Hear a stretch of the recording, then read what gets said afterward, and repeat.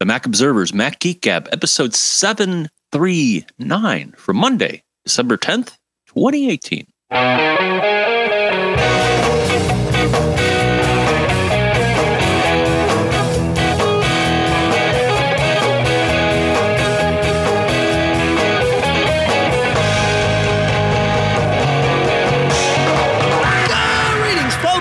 Welcome to the Mac Observers Mac Geek Gab, the show where we take your questions, your tips, your cool stuff found that you send in to us here at feedback@macgeekgab.com, and we share them. We answer the questions, we share your tips, we share your cool stuff found. The goal being each and every one of us learns at least 5 new things every single time we get together.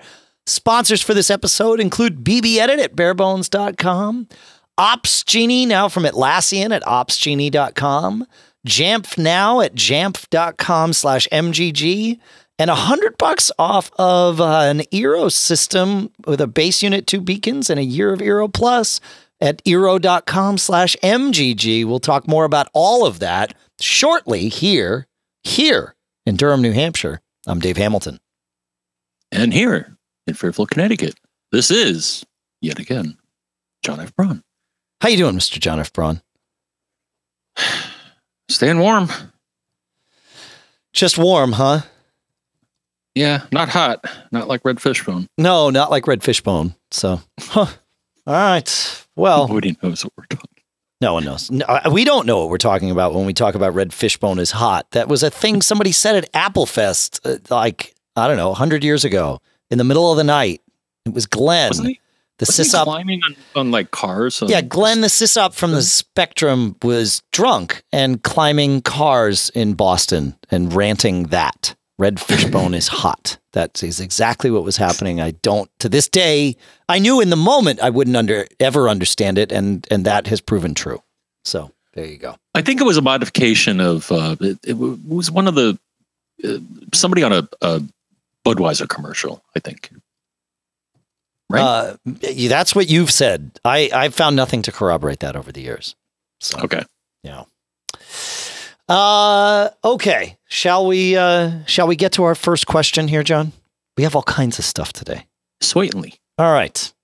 The first question is from Mike, who says, lately on my iPhone, I've had these things popping up where it says sign in required, enter the password for, and it lists, he says, his Gmail address. What is it that's requiring the password? Because he says that is the email that I use for my Apple ID, but it's also used anywhere that an email address was requested. He says, as far as I know, I'm logged in to my Apple ID. I clearly don't want to provide a password to anything that I don't understand. There are no apps that aren't working as far as I know. And the 2 screenshots he sent are interesting. One is inside messages. It looks like he's getting this thing popping up saying sign in required. And the other is on his lock screen. And the context of these messages is important. We've talked about this on the show before because it is possible for a web page to make it seem like it is, to generate something that seems like a legitimate Apple, generated request, like the one that iOS would actually generate. But if you're not on a website, so if you're on a website and you see this, it's good to be suspect of it, right? Because it's possible that the website generated it. So if you're inside Safari and iOS, that could be, probably isn't, but could be something nefarious. However, if it's showing up inside messages and especially showing up on your lock screen looking like an iOS thing, it's an iOS thing. Your lock screen will always make it clear what app is asking for stuff unless it's simply not an app. So in your case, Mike, I think there's something in the background on iOS that is requesting this, an iOS service. It could very well be messages, right? Because it popped up while you were in messages. Maybe it needs it for iMessage for some reason, or it could be, FaceTime or one of the like the iTunes store or the App Store. It could be any one of those things. So, thoughts on this, John? Every now and then, I'll get a prompt to enter my password for one of my emails. Oh, okay. And usually I just ignore it. Sometimes That's different. Apple, yeah, right. Yeah, at least like my non-Apple email accounts. Every once in a blue moon, it'll come up and say, "Hey, give me the password for this account." And I'm like, "Well, no," and I dismiss it, and then things settle down. So sometimes it's a hiccup with something. That's true. And his being that it just says sign in required, enter the password for, and then lists his Gmail address, which I'm not going to share. That might be exactly what he's seeing here, is that it's having trouble logging into Gmail and is asking for that password. And then maybe, like you said, if he ignores it like you did, a couple minutes goes by, whatever was happening, lets him log in and back in business. Good to go. So it could be that too. I've seen it.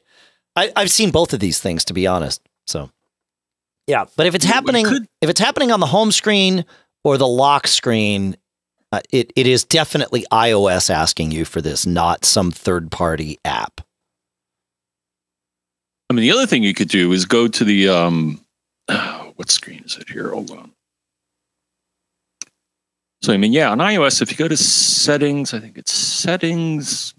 Is it settings and then mail or passwords and accounts? Yep, that would make sense. Prompt. So if you do get this prompt, you may want to go to passwords and accounts under settings and manually. And from that screen, because that's a legit screen, re-enter the password there. I'll buy that. Yeah.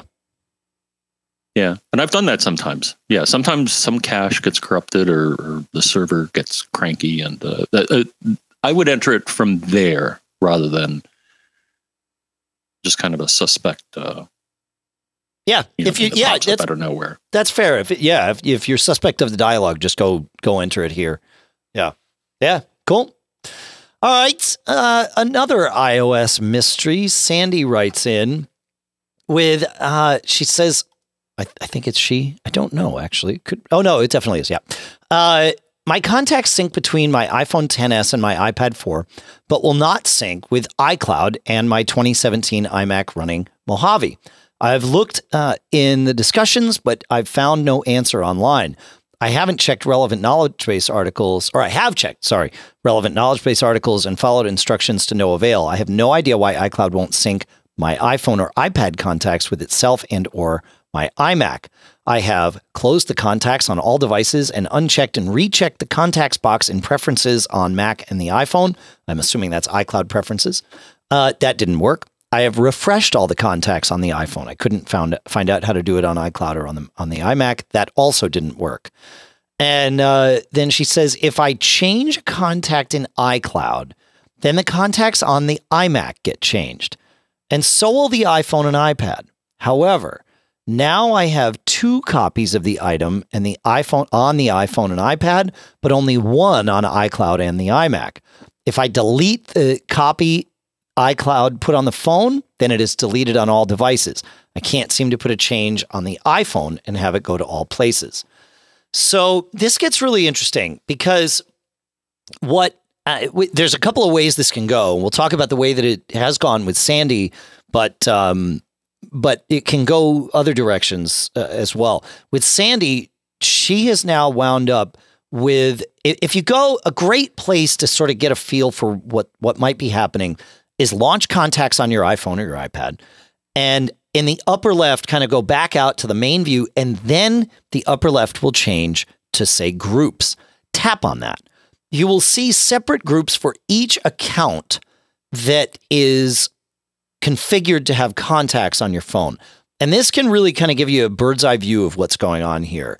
The first thing it could show you is that you might have multiple accounts configured for contacts. In addition to iCloud, you might have a Gmail account for contacts. You might have an Exchange account. You might have multiple Gmail accounts. And any of these scenarios could cause duplicate contacts to appear. So definitely worth checking that. Now, in Sandy's case, she looked and saw that she had only one account configured, an iCloud account, and all the groups in there were duplicated. So if she had a group named Family, it said family twice. If she had a group name work, it said work twice. So this explains why she was seeing duplicate contacts on there. But based on all the other symptoms, it sounds like only one of those was syncing with iCloud. So my thoughts on this, John, are as follows. I would, at the very first, I would go to the iMac because she says that things are working well there and it's a Mac, which is a good combination because you can go into contacts on the Mac and go to the file menu and choose export contacts archive. That, my friends, is a very easy to use backup for your contacts. Certainly Time Machine keeps a backup of these things. And there's, if you were to back up your drive other ways, it keeps a backup. But exporting that contacts archive gives you a very portable, importable backup that can be used to recover if any of the next steps screw you up. So bear that part in mind. It really makes life way easier than relying on other backups. So go shoot one of those manually, save it to your desktop or wherever you like. Now that you know things are safe, what I would do is I would log completely out of iCloud on the phone and restart the phone and then log back into iCloud on the phone and see if that then only slurps down one of each thing inside iCloud. It seems like the phone got kind of out of sync and then back in sync with iCloud, but kept its duplicate groups, which happens. Really, it's that a cache on the phone needs to be cleaned, but since we can't clean caches on the iPhone, we kind of have to take a sledgehammer to it instead of a scalpel. And that's sign out and sign back in. So what do you think, Mr. Braun? I was looking at my contacts and I saw some duplicates. Okay. And the thing is, in contacts on the Mac, there is something you may want to do every now and then. So what you can do is you can highlight. So there's an all contacts group. Okay. What you may want to do is go to all contacts, select all of them. And then if you go to the card menu within contacts, there's a couple of handy dandy choices here, which you may want to run every now and then. And I haven't for a while, and maybe I should. Sure. But there's something, it says, look for duplicates. For example, I'm going to run it right now. And it's like, 22 duplicate cards and 17 duplicated entries were found. Duplicate cards that have the same name but contain different information, so on and so forth. Do you want to merge them? So that may help clean up your act. Well, it wouldn't help Sandy, right? Because her Mac isn't showing any of these problems, right? Her problems are on both of her iOS devices. But that is good. Okay, that is good advice for someone who's having duplicate contact issues. Related. Yeah. And there's another one also. And there's another selection there. It says merge and link selected cards. So that can be the handy one when you've got a Google contact record and an iCloud contact record for the same person. Where you can, if you merge them together, then contacts will sync them separately, but treat them as the same. And that's pretty good. Yeah, that's right. Kiwi Graham in our chat room at macgeekgab.com/stream says, any chance that she has the same iCloud account logged in twice on her iPhone? And I think that is entirely possible. I think I know you can have a second iCloud account. And I think that second iCloud account can sync contacts. I'm 99% certain of that. Yeah. So yeah, that's also possible. But I think if that were the case, it would show up as a second iCloud account when you launch the contacts app and go to groups, and that she was not seeing that. Usually those groups are organized by account, which is why I didn't think she had a second account. But it's possible, certainly. So, and Kiwi says, be careful with merge. And I will reiterate, rewind and listen to how to back up contacts. He says, I had one client who merged all his contacts into a single card. That sounds like a mess. That's a pretty big contact record, man. I wonder which name it picked. Wow. Not good. Any more thoughts on this one, John? We're good.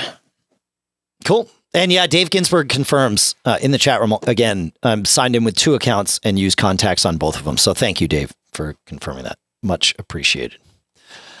Chuck has a question. Chuck says, if I decide to hold on to High Sierra on my Mac, is there a way to turn off the daily reminders that an upgrade to Mojave is available? That pop-up is a minor issue to deal with, but a daily annoyance to close. So the answer I have for you is probably it doesn't work for everyone. But if you open the Mac App Store app on your Mac, go into the Updates tab from the list of App Store page options, and in the banner for macOS Mojave, control-click anywhere inside that banner and select Hide Update.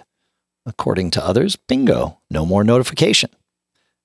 So there, you've updated to Mojave everywhere. So if anybody has tried that and it hasn't worked, but you found another solution, let us know. As I said in the intro, our email address is feedback@macgeekgab.com.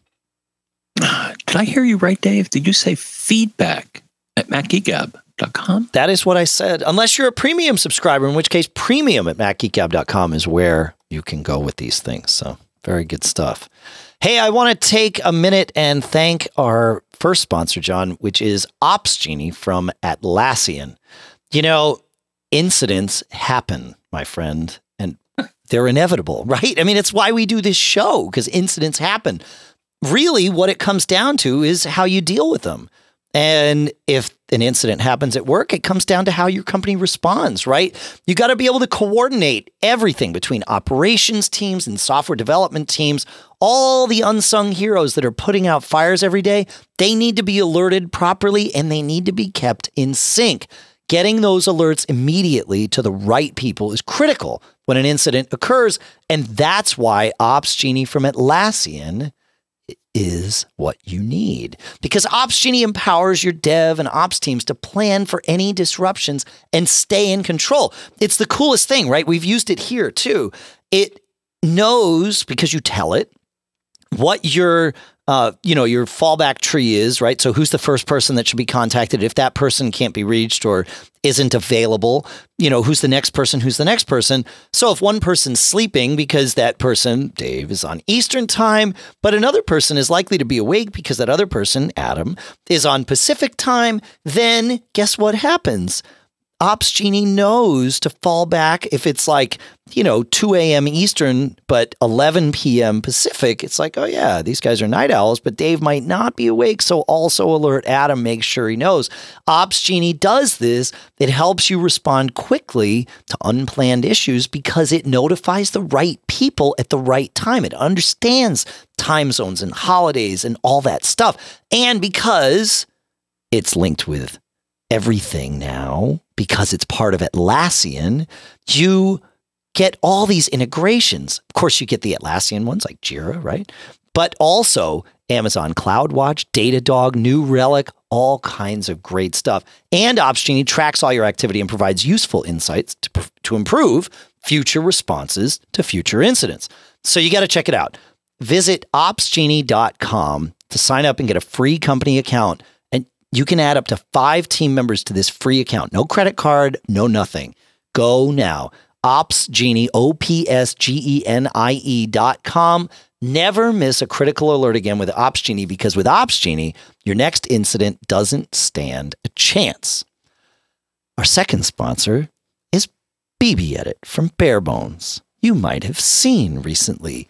BB Edit now, and Barebones in general now, has a merch store open again. So you can go there and check that out. And you can even buy fun stuff, and you can get a t-shirt that people will have to think about to understand, because it's pictures and a pictogram kind of thing, which I really like. I've been wearing my t-shirt quite a bit since I got it, and I like it. I'm talking about the Rebus black tee, and you got to go. I'm not going to tell you what it is. You got to go to barebones.com and look at it to figure out what the t-shirt is telling you. And then once you realize what it's telling you, you're going to want to have one too. So check it out at barebones.com. And while you're at barebones.com ordering your t-shirt, download a free copy of BB Edit.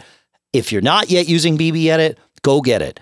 You got a full 30-day free trial on this, but after 30 days, the core features remain free.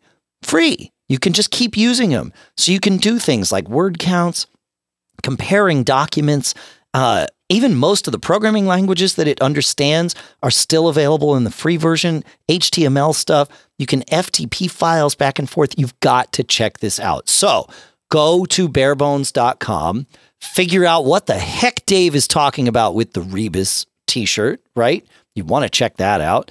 And then download your free copy of BB Edit while you're there. Barebones.com. Our thanks to Barebones for sponsoring this episode.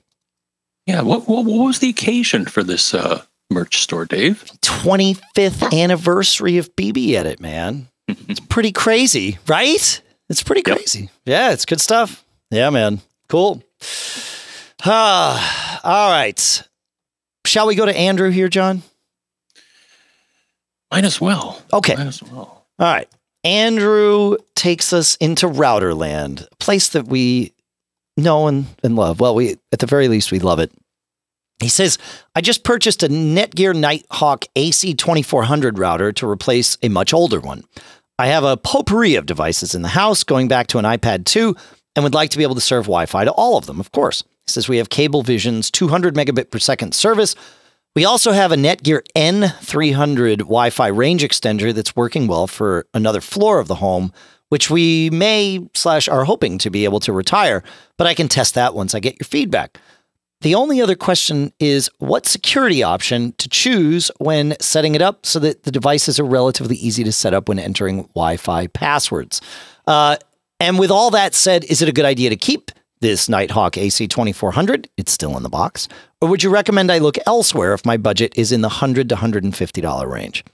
Okay, so that AC2400, and we'll put a link to this in the show notes, is actually a pretty good router, especially for the price. It is a dual band 4x4 router, meaning there are 4 radios or 4 antennas, and which means 4 streams per radio. So you got a 2.4 gigahertz radio with 4 streams and a 5 gigahertz radio with 4 streams.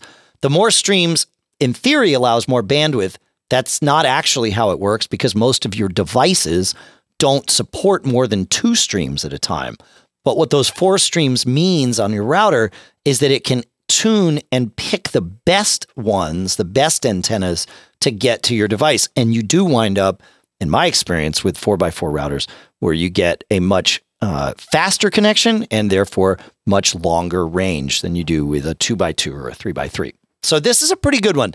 The other 4x4 router that I recommend is the Synology, but that's a little bit more. It's about $75 more than this one. This one I think is about $125, and the Synology is $199. So if you don't need the inbound VPN and cloud station and intrusion protection and all that stuff that the Synology offers, then the AC2400 from Netgear is a great router.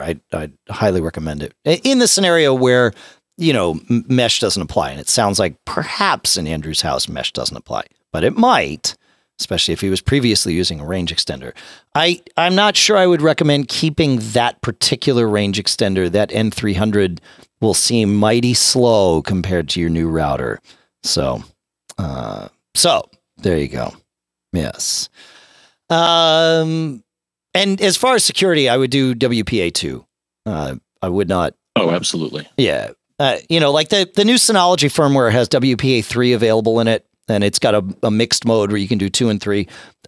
Honestly, my experience with that is not yet. Not until you have devices that support WPA3. There was some wonkiness in the mixed mode implementation with some devices. Yeah. So, yeah. Just I haven't even heard of that. Well, WPA2 has basically been proven to be not all that safe anymore, right? I mean, there's I think a pretty major security hole in it, if I'm not mistaken, right?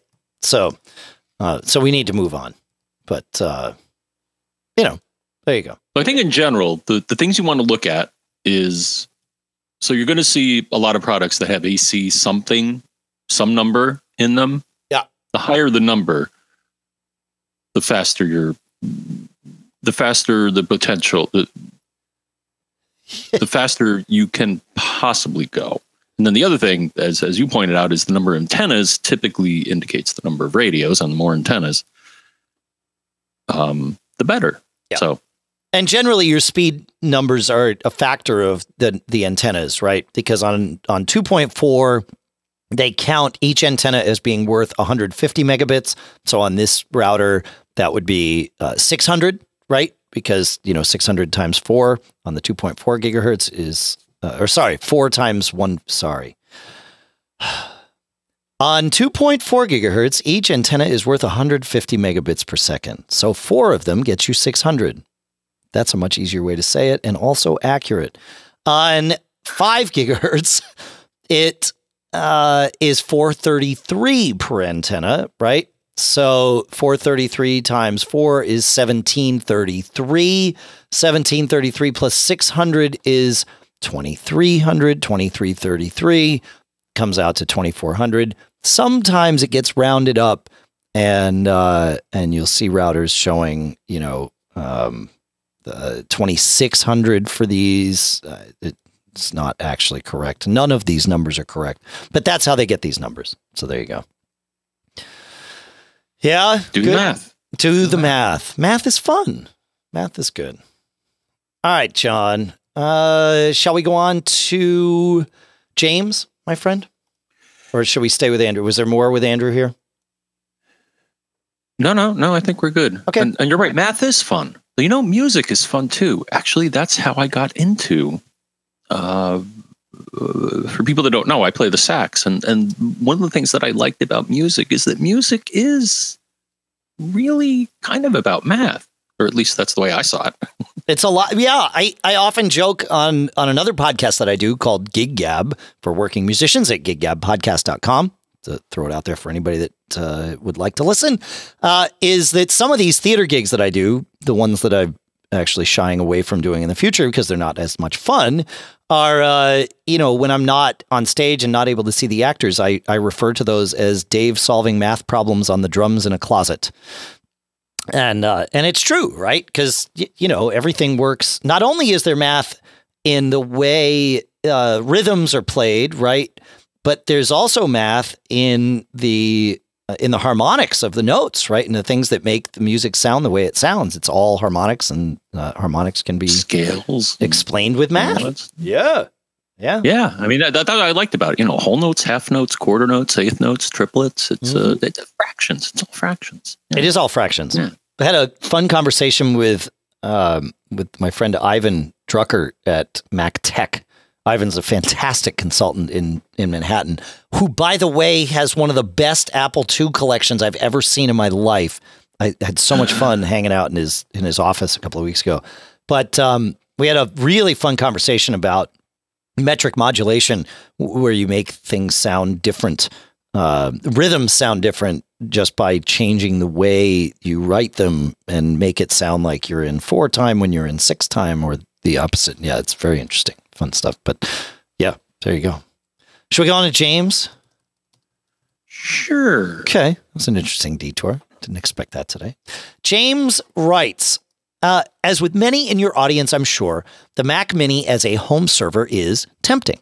I could use it for Plex. I could use it as an additional backup location, an SSH endpoint, runner of garbage software clients I always need running but don't want to see, i.e. ScanSnap software, and more. But could I get many of these benefits from my existing iMac by using a hidden user that's always logged in the background? What benefits of a separate Mac Mini server would I be giving up by using the iMac for many of these tasks? So as soon as I saw this question, I knew we needed to talk about this in the show, because it not only is it a great question, but I think it's going to be fun to dive in here. So I'll kind of start with the basics, right, John? If the iMac can be on all the time, then that's one concern avoided, right? If for whatever reason you feel like the iMac needs to be turned off or slept or whatever, then you don't want it running as your server. But if you were going to do that with your Mac Mini anyway, fine. And then there's the resources, right? The big 3 are RAM, CPU, and disk. So RAM is an easy one to suss out, in that you want to make sure you've got enough RAM to have a second user logged in and running all those background processes, whatever they are, without impacting your day-to-day stuff.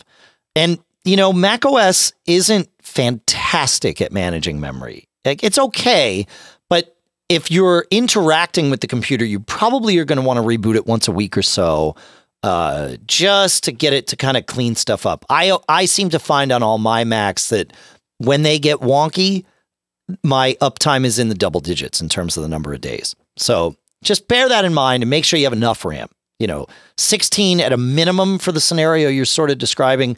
32 might be better, but RAM's relatively cheap, so that probably check the box. CPU, same thing. Pretty obvious. You just want to make sure whatever processes you're running on this, server user or however you're doing it aren't chewing up so much CPU that you aren't left with enough to, to functionally use the machine the way you want. And then the weird one is disk access. This one's not necessarily as easy to suss out, but you want to make sure that you are not running something that impedes upon your access to the disk. Because if two things are trying to get to the disk simultaneously all the time, your computer will feel much slower than it actually is. For example, you wouldn't want to be running a Time Machine backup server where you've got 4 Macs backing up Time Machine to your computer and having it save those backups on the boot drive of that Mac while you're also trying to use that Mac, right? This would just slow you down immensely. But you could hang an external drive off of it and have them save there. And as long as you've got, again, enough CPU and RAM, then that disk is not in the way of the main disk on it. So I would definitely consider, that as part of it. If you're running, fairly low disk usage server apps, fine. But even your media library server, like Plex, is going to want to index the library pretty routinely and stuff. You might just want to compartmentalize that off on a separate drive, and maybe you're good to go. What do you think, John? That's my initial thoughts here. One thing that I think, Dave, is I just saw on my Twitter stream, somebody was shaking their fist at Apple's latest offering, saying, I don't know if I'm really happy with the performance of the latest Mac Mini for what they charge. Okay. I'm like, well, how do you, and I think the question is being brought up here as well, is how do you know how much horsepower the various machines have? You know what I'm saying? Yes. And I'll tell you, I just stumbled across this, and I haven't looked at it for a while, but I think it's a good reference point to determine the relative oomph of each machine. Sure. So we got our friend Mac Tracker, and if you run Mac Tracker, I don't know if I've ever saw this before, but so if you run Mac Tracker and you double click on a machine here, like the Mac Mini, in the General tab, it'll show you a bunch of statistics about the machine, the processor, the RAM, the price, but then it also has processor speed listed. And if you click on that link, so it's a link, and if you click on it, Dave, it shows you the benchmark scores for that particular machine for each clock speed, which I don't think I've ever seen that before. So really? that can help. Look at that. Oh, yeah. So it shows single core, multi-core, and the various clock speeds for that particular offering. So that's nice. So it's using Geekbench 4, sure, which is a general purpose benchmarking thing. But that's another thing you may want to look at to help you make a decision about, what machine would be more appropriate for doing this sort of thing. Huh. That's interesting. Yeah. Why is my Mac Tracker not updated? This is weird. I don't have the 2018 Air or Mac Mini in my Mac Tracker. Yeah. Oh, I got the 2018. They just pushed out an update. Maybe you didn't. Maybe I haven't grabbed it yet. In your app store. Yeah. Interesting. That's fantastic. I like that. And it also shows the model number of the CPU, which can be a really handy thing, as I recently found out, John. But I'll come back to that. I'll circle back to that. So any other thoughts on the running a dedicated Mac for server tasks versus, just doing it as a background user? I've never done that background user thing. So no, not really. Yeah. I mean, but think about I hadn't thought about it either, but it actually makes a lot of sense. I mean, that way you can compartmentalize stuff off and, you're not stuck with these windows kind of open and in the way while you're doing whatever it is you need to do with your Mac. But why dedicate an extra machine? I mean, this, right? For the things he describes, I think this might be a good solution.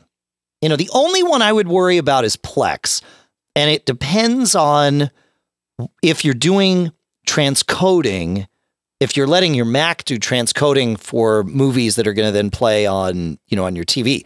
Now, it might be a scenario where if you're running Plex on your Apple TV, you're not sitting at your computer. So that's actually a great simultaneous, or not simultaneous, but shared use of that resource.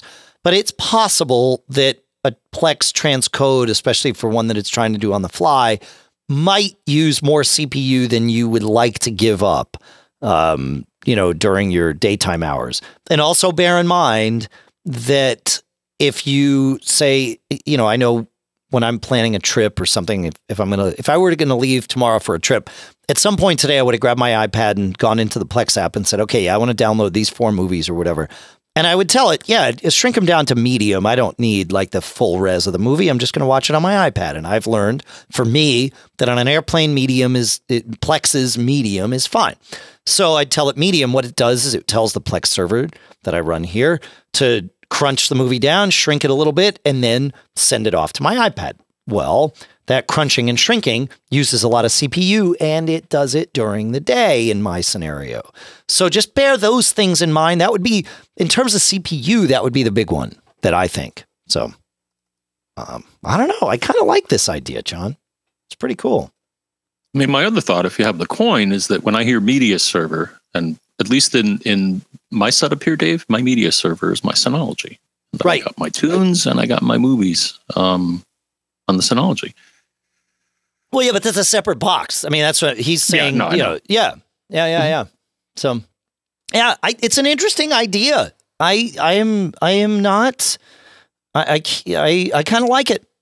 I kind of like it, especially there's no harm in trying it this way too, right? Because worst case scenario, you decide, oh crap, this isn't working. I need to use I need to get a Mac Mini for this. Well, guess what? You can migration assistant just that one user over to your new Mac Mini, and you save a bunch of configuration time. But the flip side of that is, if you do set it up on your iMac and it works, you just saved yourself a bunch of money. So I kind of like this idea. It's good. It's good. While we're on the subject, John, I recently ordered a couple of MacBook Airs, 2018 MacBook Airs, one for me and one for Lucas. Now, for Lucas, it is most definitely a Christmas present. He knows what he's getting. What he doesn't know is what color, because we decided to get 2 different colors so that we could easily tell them apart around the house. So I'm not going to say in the show here what the color is. I'm also hoping Lucas doesn't listen to this show, to this particular episode, which he probably won't. But because he too is going to be excited about something that I noticed in setting mine up. I was going to wait until Christmas to set mine up too, and then realized, no, that's stupid, because if this thing's too slow for me, or I don't like it for some reason, I want to know that while I'm still in the return window in an easy to deal with way. Right. The shortcut to the end, I'm keeping it. I like this thing. My biggest concern about this, and I talked about this when we discussed all the new Macs, is that it's an i5 chip in the new MacBook Airs, right, John? And i5 is the chip that sometimes, with an asterisk, doesn't have hyperthreading. It's a dual core chip. And so I was thinking, man, I'm going from the worst I have right now is a dual core chip with hyperthreading, and I'm going to a dual core chip without it. How am I going to feel about this? So I fired up the new Air. I migrated all my stuff over. For whatever reason, Migration Assistant failed the first time from my existing Air. So I cloned my Air to, I keep a clone of my Air. So I just migrated from the clone the second time and it went great. Side note, John, I think it's possible that the drive in my old Air is beginning to fail. So timing is everything. But, iStat menus came up and I see 4 entries in the CPU dialog or CPU thing in the menu. And I'm like, wow, that's wrong. Like, this is an i5. It doesn't have hyperthreading. So maybe it's just inherited that from the other one. I look and I'm like, no, like the way things are showing up there, it's definitely seeing 4 distinct entries. And so I dug. Now, had I had the latest version of Mac Tracker, which solved my problem here, John, I would have seen that we have since, I did some research because when we first talked about this, we didn't know what processor it was. Well, now we do. And it is Intel Core i5. It's an Amber Lake chip, which is the current 2018 build of Intel's processors. And it is an 8210Y chip. Now, the interesting thing about the Core i5s, I believe since last year's model, the Kaby Lakes, so the 2017s and later, is that the dual Core i5s are hyper-threaded. So you get 4 threads on any of the dual Core i5s. The quad Core i5s, no. Those just have 4 threads. That's it. Quad Core i7s have 8 threads. The 6 Core i5s, just 6 threads. But the 2 Core i5s, 4 threads, which means you get the hyper-threading. It's kind of, for some operations, it's like having 2 extra cores. Not all, but some. So I was very excited about that. And that sort of explained why this machine felt as fast as it did. And with 16 gigs of RAM, man, am I glad that I got the 16 in these. Even just kind of messing around on it yesterday, I did some of our show prep with it, John. And already I was in active RAM of, 12 gigs or something. So it's like, yep, I did the right thing. So, which I thought was pretty cool.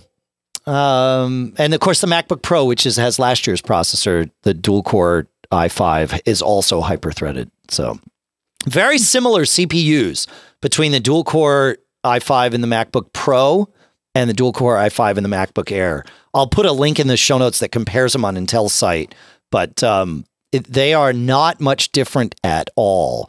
The base frequency of the MacBook Pro is a little higher, but the turbo frequency of them both is 3.6, so it's the same. Same amount of cache. I'm trying to think what the only difference is. The memory bandwidth is a little faster. And the MacBook Pro can handle 32 gigs of RAM, which the MacBook Air can only do 16. But everything else is pretty much the same. There was like one thing that it had a yes to the others no. Oh, Intel vPro platform eligibility. The MacBook Air's chip says no on that. So other than that, pretty much the same, but you can take a look for yourself. So there you go. Thoughts on this, John? Anything? Yeah, I don't know. I think Intel is making it, it's kind of confusing, to tell you the truth. Yes, I agree.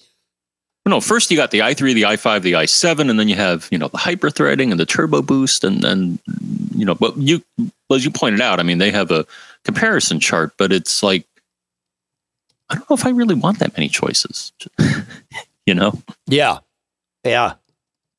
It's confusing. I mean, it's nice that you can have these 2 different processors that can do slightly different things and use different amounts of power to do these different things, right? But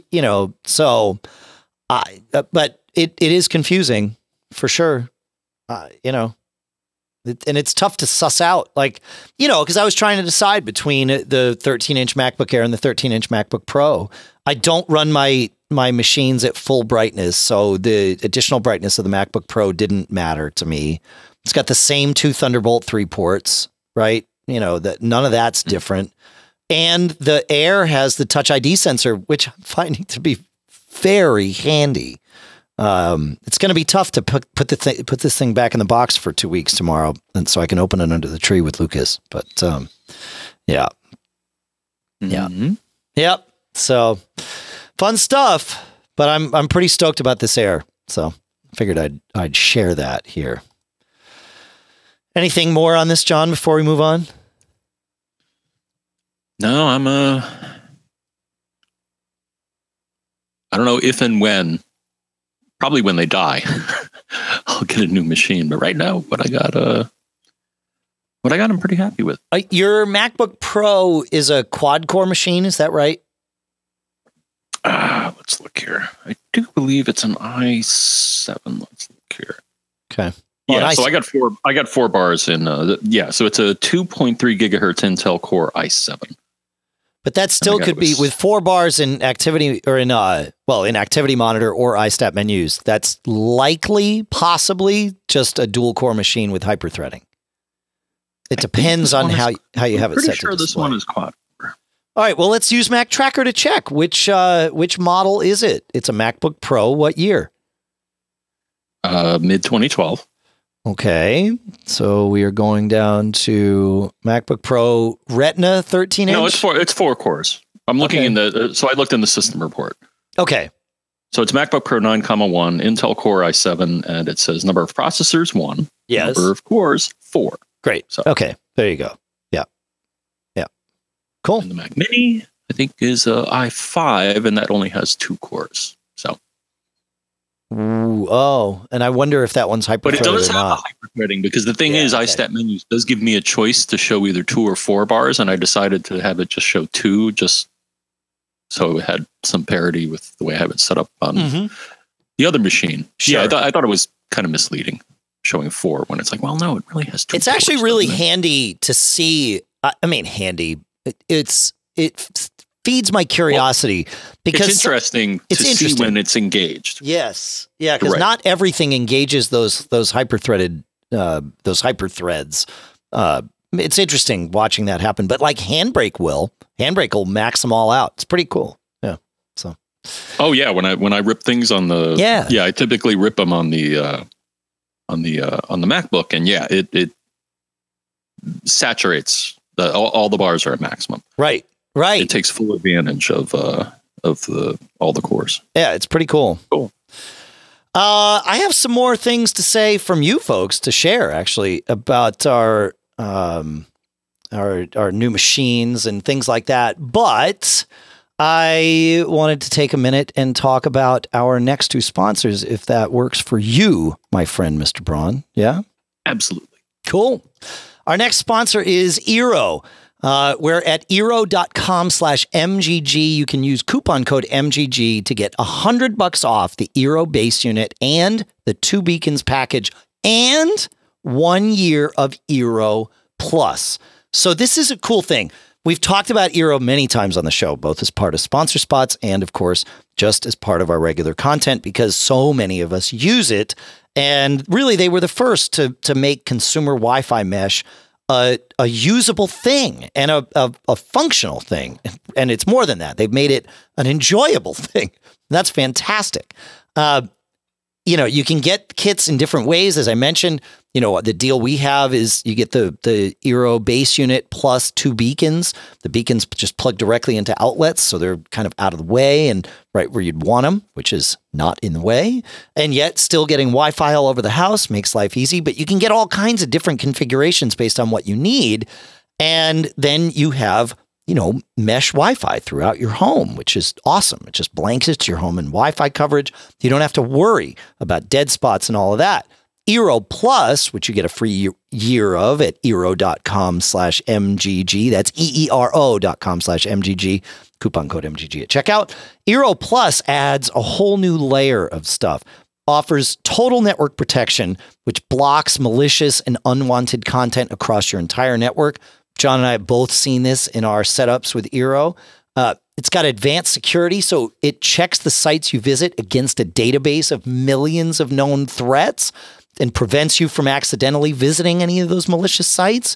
It offers different content blocking for things that you might want to block, violent content, illegal content, adult content. So you can choose what your kids and anybody in your house has access to. John really, when I'm at his house, man, I'm locked down. I can't access anything but like the most pure stuff. And that's just how it should be at Casa Braun. And then you get VPN protection from Encrypt.me. You get a 1Password subscription as part of this. You get a Malwarebytes subscription as part of this. That's part of Eero Plus. You just get that. And again, if you go to Eero, EERO.com/MGG with coupon code MGG at checkout, you get that Eero Plus 1 year, part of the deal, Eero base unit, and 2 beacons package, and you get $100 off the whole deal. So you got to check it out. Go to, again, one last time, Eero.com/MGG. Use coupon code MGG at checkout. And our thanks to Eero for sponsoring this episode. Our next sponsor is Jamf Now. We're at jamf.com/MGGU. Yes, you get an account that allows you to use up to 3 devices. It's a free account, and you can have up to 3 devices on there for free, and more than 3 costs you, starts at just $2 a month per device. And it's pretty awesome because the way Jamf works is it allows you to keep track of any Mac or iOS devices that you have to manage, and you get to keep track of them remotely. So be it for your business, maybe you've got staff or employees that you have to manage. Maybe you're a consultant and you need to manage all kinds of iOS and Mac devices for people that maybe aren't quite as tech savvy as you are. This can make your life way easier because it lets you do things like distributing Wi-Fi and email settings, deploying apps, enforcing passcodes, protecting data. You can even remote lock or wipe a device if you need to, and you can do this from anywhere. Jamf Now helps you manage your devices so you can focus on what you need to do for your business and your life. No IT experience needed. And like I said, Mac Geek Gab listeners get a special deal. You can manage, you get a free account, again, no credit card required, and you get your first 3 or up to 3 devices. It doesn't just have to be your first 3. If you have 3, you take one off, you can put another one on, and it's still free. After those 3 devices, if you have more than 3 devices on the account at any one time, prices start at just $2 a month per device. Go create your free account today. jamf.com/MGG. That's jamf.com/MGG. Our thanks to Jamf for sponsoring this episode. All right, John. Let's go to Steve here because Steve has a question on new computers that I think is relevant to our topics of discussion today. And Steve writes, there it is.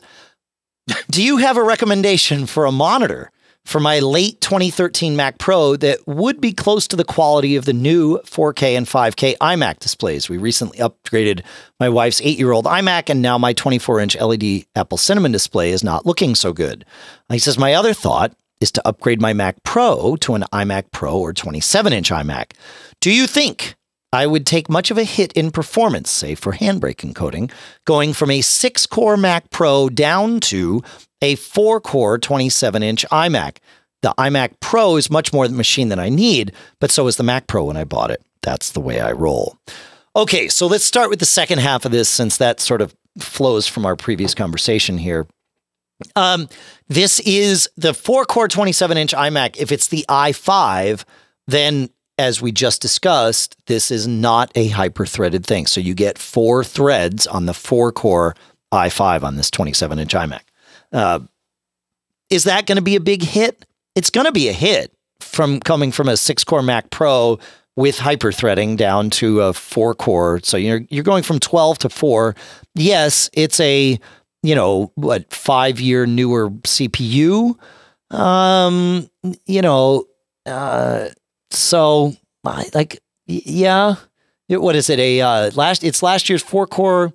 So if you go to a 4-core i7 on the iMac, which I think, can you do that? Can you do a 4-core i5, or are they only i7s? See, this is why it's good that we have Mac Tracker launched here, John. Let's take a look at this here. So the iMac is, where are we here? There we are. It is a 4-core. Oh, it's only an no. It's either an i5 or an i7. So if you get the i7, then I think that would probably be faster than your old Mac Pro, to be perfectly honest, in terms of CPU, given everything, all else being equal. But we could check that out, right, John? because you can look at the processor speeds and the benchmarks. Yeah. Yeah. So on multi-core, the 3.8 gigahertz chip is, where are we here? Maximum. Oh, that's maximums. Okay. 3.8 is 15,000. Let's look at the Mac Pro. Maybe I'll prove myself wrong here. Yes.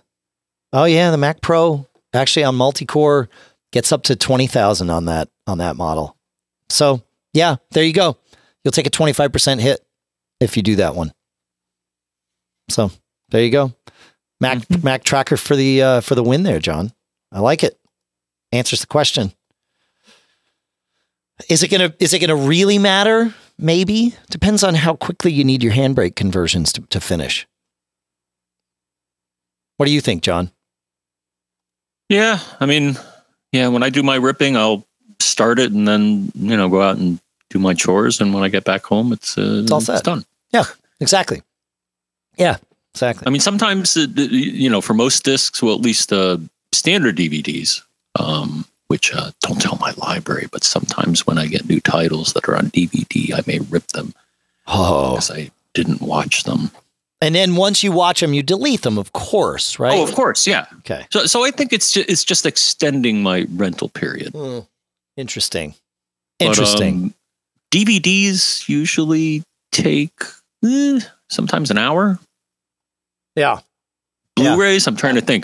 Because I've also ripped Blu-rays. I got a external Blu-ray drive because, of course, Apple, I don't think is ever going to offer Blu-ray, right? No. They aren't offering anything anymore, right? So, yeah. As far as CD or DVD or Blu-ray, yeah, right. Optical disc drives. Really? Nothing? No, I don't think so. Not anymore. No, you're right. You're right. No. But yeah, of course, it's a lot more data. I mean, it's prettier. Right. Right. Yeah. Blu-rays take. Go ahead. Well, no, I'm testing something out right now. No, I'm on the fence about it. It was I don't know if you saw it in your mailbox, but it's somebody who offers a HDMI cable that allegedly upscales your content, and really I'm trying to figure out. I'm trying to do a comparison between my regular HDMI cable and one of these, and just so I'll get back to you on that. Well, but there are people that offer products that claim to upscale your content and make it look HD-ish or 4K-ish, and that's one of the things this does. Huh. My TVs will do that too. Box. Yeah. Well, check your TMO box, because it was just a random mailing, and they're like, "Hey, we got press samples of this thing. You want one?" And I'm like, "Yeah, sure." Interesting. Always nice to get, higher resolution content, right? Yeah. Yeah.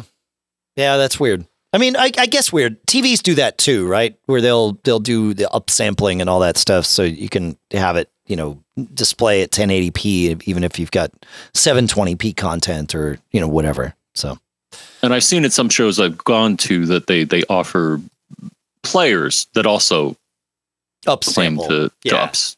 Yeah. Well, you know what? Test this thing out. I have all kinds of questions, but they're irrelevant if it doesn't actually look any better. So test it out. Let us know if it's worthwhile or not. And then I have all kinds of questions. Yeah.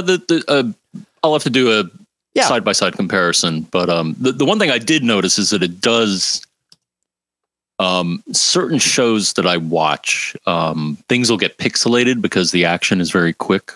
Because I think I only have a 60 hertz, I guess, TV, and I did notice that it did make that better. Is that things were less pixelated, so it's doing That's something. The point. Yeah, right. Yeah. All right. Well, circling we'll back. See that at CES, definitely. Okay. I'm sure you'll see a lot of that. Sure, I'm sure you're right. Yeah. As far as monitors, for Steve's first question, I totally understand having a non-quote unquote retina display alongside or even in the same realm as a retina display. It makes a big difference. The rest of the world doesn't call it retina. They call it UHD, right? And so what you're looking for is a third-party UHD display. And I've got one that I love that I use in the office and here in the studio at times. It's a monoprice one. It retails for $400 right now. It's $289, but it's out of stock until early January.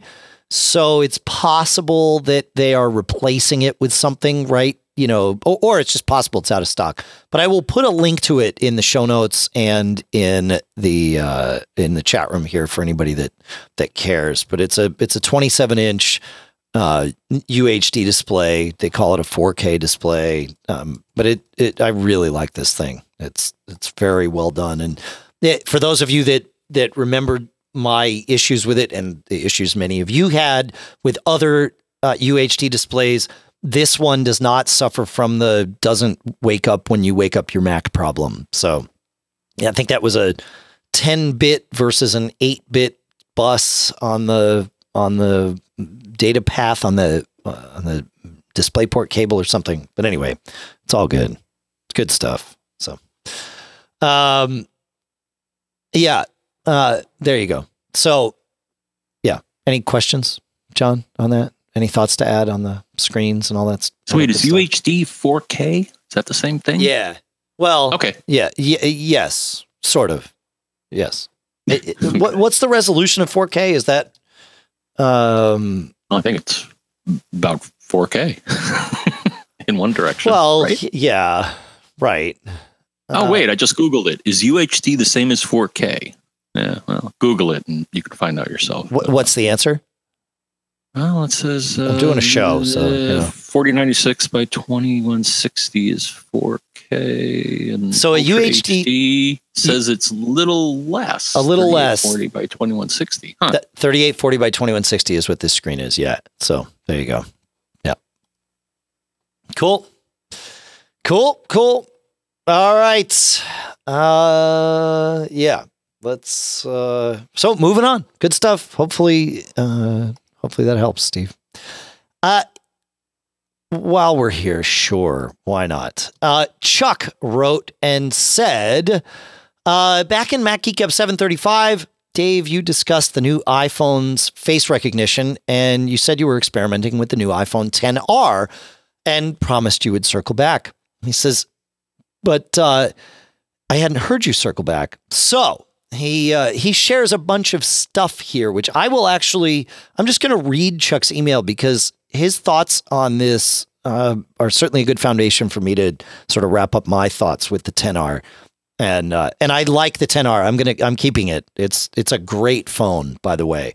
So Chuck says, you didn't have anything positive to say about facial recognition, but I must have missed a discussion in a later MGG because I don't know what problems you're referring to. He says, I upgraded from a 2-year-old iPhone 7 to the XR, so this is my first experience with Face ID. He says, I find it is an improvement over Touch ID. He says, if you remember, we exchanged emails a few years ago about the fingerprint scan not working consistently for those of you that use our hands a lot, e.g. potters and drummers.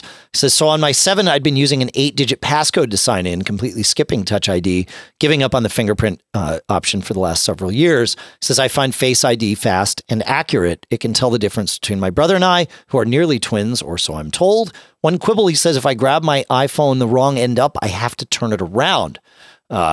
So he seems to like Face ID. My thoughts on Face ID haven't really changed. It's fine, but it sort of drives me crazy when I the kicker is in the car. If I tell the phone that I want to run Waze, it's like, yeah, you got to unlock your iPhone first. It's like, yeah.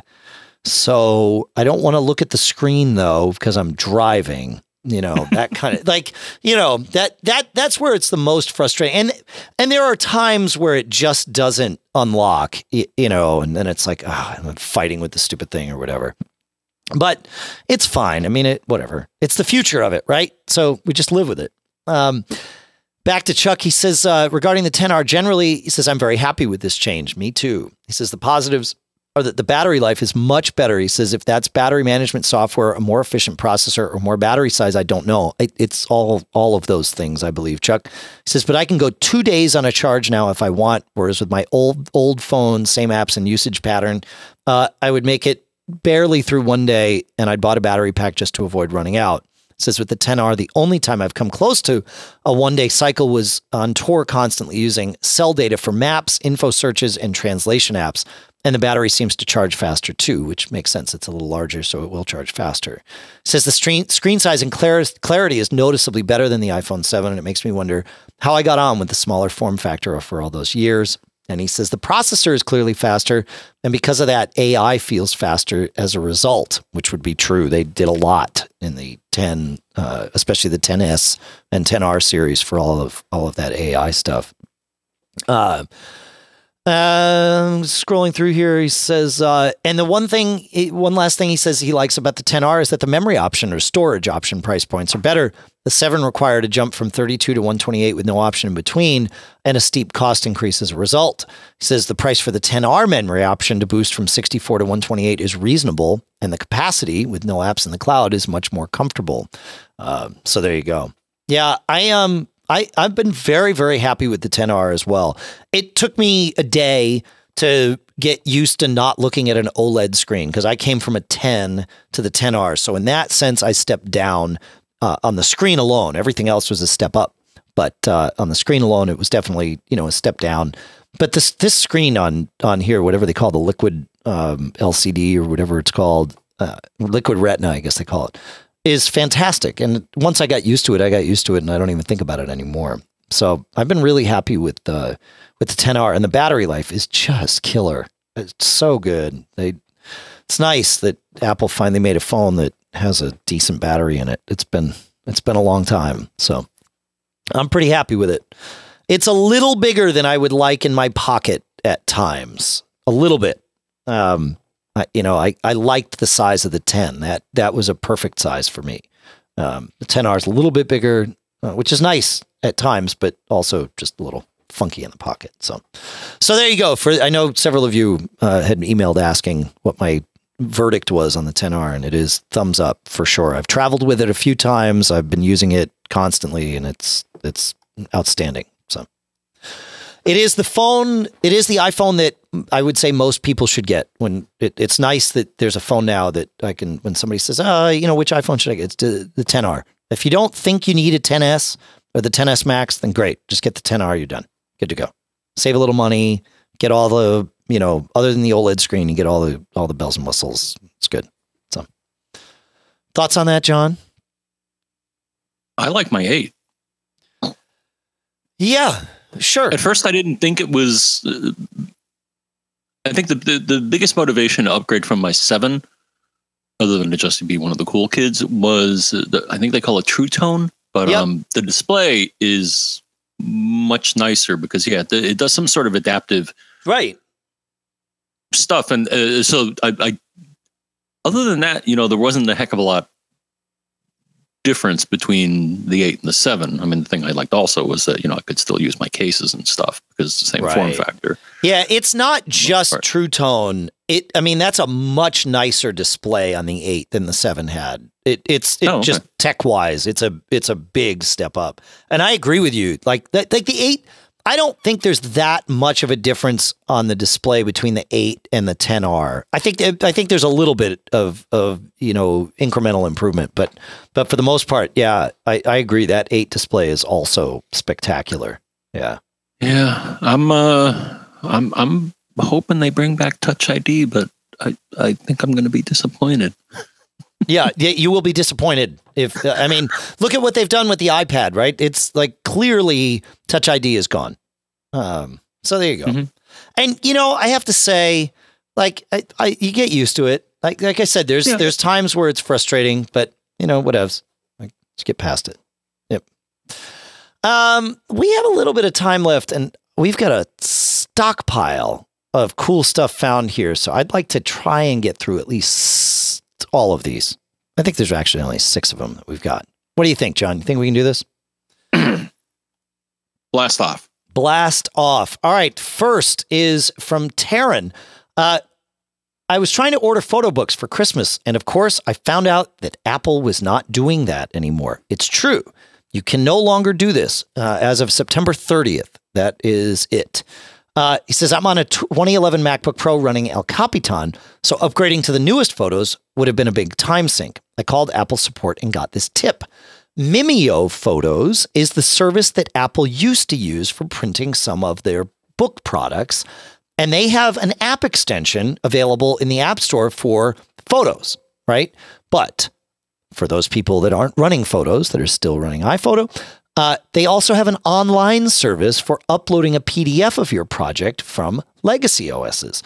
And he says, I tried it and it was super simple. Finish your project as normal in Photos, but instead of clicking buy, press Control Buy, and you will get a menu option for exporting a printing PDF.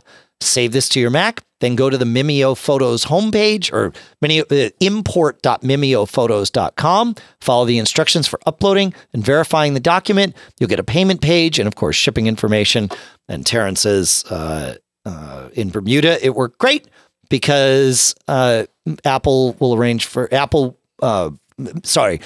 Photos lets you arrange for shipping to basically anywhere you want, not just your Apple ID's country. So great service, and I will put that in there for anybody that's looking to do that. That's pretty cool. I actually like that they've abstracted it out, and they're no longer trying to manage that process. You just load an extension and you're done. I think it's good. Okay. Well, I'm going to throw something on the pile here, Dave. Go. You may have noticed I just put this in our document here. Apple has a handy-dandy article titled Create and Order Print Products in Photos with Project Extensions. Yep. And guess what? They mention what we just mentioned, cool, along with all the other project extensions. So there's like 1, 2, 3, 4, 5, 6, 7, 8 nice, that they list explicitly, and you can get them in the App Store. That they tell you how to do all this. So well, and what's check that cool article is you can do it with Shutterfly now, right? So, like Shutterfly was how we had been doing books for a long time because it's way cheaper than doing it the Apple way. That's one on the list. Yeah, I know. It's great. So, yeah, it's pretty cool. It's pretty cool. Yeah. Sweet. Thanks for finding that link, man. That's awesome. So, cool. All right. Right. We're moving because we want to get there. Andrew says, Dave, I recall you mentioning, actually Dave and John, he says, I recall you mentioning that you didn't like dark mode because of the mail and web browsing lack of controls. He says, I came across this and it may resolve the web browsing issue. Darkreader.org. It's a plugin for Safari, Firefox, and Chrome, and it allows you to take the white background of web pages and make it dark mode. I do have to say, in my short time messing with this new MacBook Air, I immediately wanted dark mode on the whole thing. Like, I can't stand it on my desktop, on my iMac, but on the Air, it was the best thing. So I don't know if it'll last for me on the Air, but very interesting and very cool. Thank you for sharing Dark Reader. That's a good one. That solves that. It's just so jarring moving from, something with mostly black background with white text and then, or not black, but dark background and white text to this, there's all this stuff. It looks cluttered. It's weird. I don't know. So anyway, there you go. Thank you, Andrew. Good stuff. Good stuff. Any thoughts on that, John? You've messed with dark mode. I like to live in the light. Okay. Fair. That's fair. Not the dark. I'm not tempted by the dark side. Okay. All right. Well, that's fair. That's fair. When I tried it, I'm like, for some people, if you can't handle the contrast of regular mode, then maybe dark mode's for you. Did you try dark mode on your laptop or just on your larger screen on the Mac Mini? I tried it briefly on the Mac. I do have it change the background based on the time of day, which isn't really dark mode, but it's sure. It's like adaptive screensaver, and that's kind of that I'll go for. But I don't know. It just maybe I'll give it another whirl, but it's just isn't for me. But for some people, hey. Yeah, I was shocked with how much I wanted it on the Air. Like, it gave me the choice, and I was like, oh no, I want the dark mode. I was flip back and forth and was like, no, this is what I prefer, which surprised me. So, all right, moving on to Mike. He says, you guys were talking about iPad keyboards in a recent episode. If you don't mind a Bluetooth keyboard that is separate from the iPad case, check out the iClever folding keyboard. I've had it since the summer. It's a tri-fold Bluetooth USB full-size keyboard that works with Mac, Windows, iOS, and Androids because it's just a Bluetooth keyboard. He says the keys light up in 3 changeable colors and brightnesses. I like the feel of it and the fact that it is a full-size keyboard that fits in my iPad case. It has shortcut keys at the top in the function key area, and it works really well, and the battery lasts a very long time. I just wanted to add another keyboard to the mix. Very cool. Thank you so much, Mike. That's great, man. Yeah, cool. I like that. I've seen, I haven't used one, but I've seen pictures of that folding keyboard, and it's pretty cool how it just folds up. It's pretty good. I like it. Thoughts on that, John, before we move on? iClever. Why they sound familiar. I think I have an iClever rechargeable battery pack. Yeah, they make a pile of things. Huh. Cool. All right. Seth says, in a recent episode, you discussed function keys and how they can be used to control specific actions depending on whether you hold the FN key and what settings you have enabled in your preferences. I use a couple of applications regularly for work that are heavily dependent on function keys being used in their function mode. I'm on a MacBook Air, and when I'm in most applications in the Finder, I prefer the keys to act in non-function mode. But in certain apps, I want the reverse. A while back, I found a utility on GitHub called Fluor, F-L-U-O-R. It installs a menu item which allows you to set a general default behavior and then default behaviors by application. So when I switch to the requisite app, I can use the function keys in their function format without having to press the function key and without resetting the general system level preference setting. That's pretty cool, Seth. Thanks for sending that along. That's awesome. Cool. I like it. Makes life easier. That's why we do the stuff that we do. Thoughts on that, John, before we move on? Moving on. All right. Brian has one to share. He says, you recently mentioned that you had an old HP scanner / printer, and you didn't know if the scanner software would work in future Mac OS releases. Heck, I don't know if it'll work in the current release. I'm just lucky that it does. I think if I tried to install it fresh, it wouldn't install. I think it only works on my one iMac in the office because I've upgraded it from an OS that did work. It's a LaserJet 3055, by the way. But Brian continues, you might check out VueScan, VueScan from Hamrick, HAMRICK.com. I've had really good luck with very old scanners and their software. Also, you find a list of scanners they can support on their homepage. I did check, and sadly, my LaserJet 3055 is not supported on Mac OS, only on Windows with VueScan. So there you go. I mean, I guess I could run a VM. I could run a VM and run an old version of Mac OS that did it. It's very infrequent that I need to scan with this thing, but it's super handy, and I'm not going to replace it until the printer part dies or some part of it dies that matters. So, but very cool. Thank you. Thank you for sending that in. That's good. Hopefully it helps somebody out there. I like third-party stuff that takes over where first-party stuff kind of gives up. So pretty good. Any thoughts on that, John, before we move on to the last one here? My GCC laser printer still works. Is it really? That thing's older than my kids, man. That's pretty good. Wow. It has a 10 base T Ethernet. Not even 100, but 10 base T, which was fine, but it's a 1200 DPI. Sure. But it supports both PostScript and PCL. So yeah, okay, that makes sense. So having a standard PD page description language is a benefit versus. It's funny though. What do you have again? It's a laser. It's an all-in-one. It's a LaserJet 3055. It's a scanner, a printer, and a copier if you want it to be, or a fax machine or whatever, because it's got the scanner.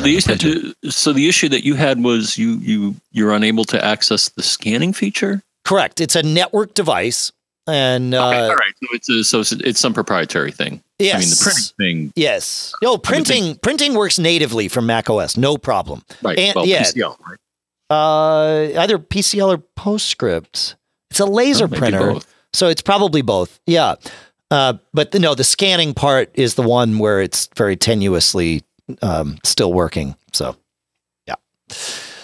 All right. Last one is actually in the Mac Geek Gab forums and is probably not for everyone, but we were talking in the forums about finding things on your network now that Safari hides or does no longer offers the opportunity to display Bonjour devices, printers, other computers or whatever you want to see that advertises itself via Bonjour.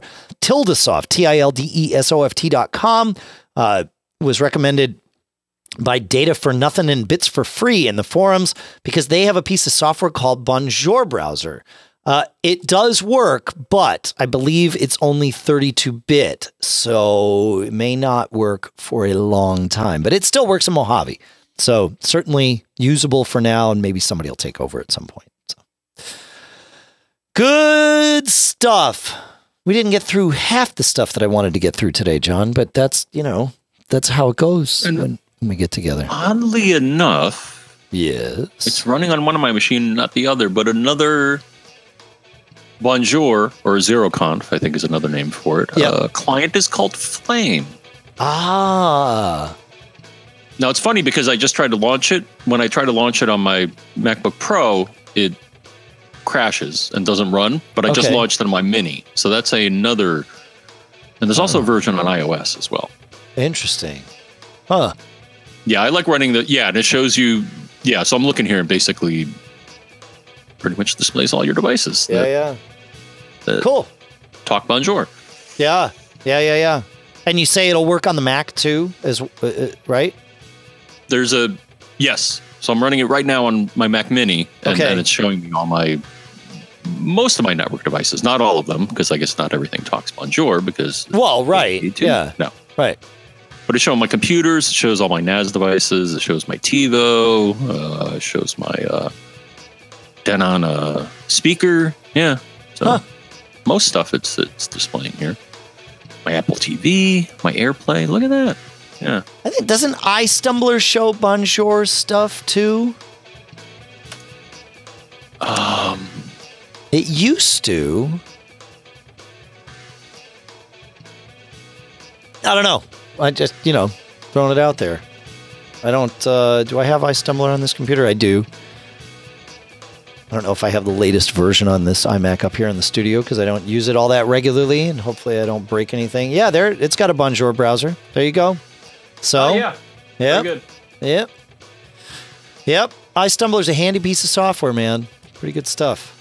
All right, folks, we told you how to find us, at least via the emails. But if you want to call us, you can call 224-888-GEEK, which, John, is 4335. We casually mentioned our Mac Geek Gab forums. It is rocking over there. Come and join us, macgeekgab.com/forums. Great little home for us all to hang out in. It's luscious. We're really, really liking it. And thanks to everybody that's really participating and hanging out. Thanks to CacheFly for providing all the bandwidth to get the show from us to you. Thanks to all of our sponsors, of course, Eero at eero.com/MGG, OpsGenie at opsgenie.com, of course, from Atlassian, Ring at ring.com/MGG, Barebones Software at barebones.com, Jamf Now at jamf.com/MGG, Otherworld Computing at macsales.com. I got ahead of myself. And Smile at smilesoftware.com/podcast. And thanks to you for listening. Truly. John, you got us into this mess today. How can you get us out? How can I get us out? I could give you the key. We need the key. I could give you a combination. Yes. I could give you the secret password. Ooh. Boris has the microfilm? Is that it? Boris and Natasha. Yes. Yeah, there's a lot happening with Russia these days. But anyways, to close things out here, no matter what form of identification or authentication you use, you want to make sure that you don't get caught. Made on a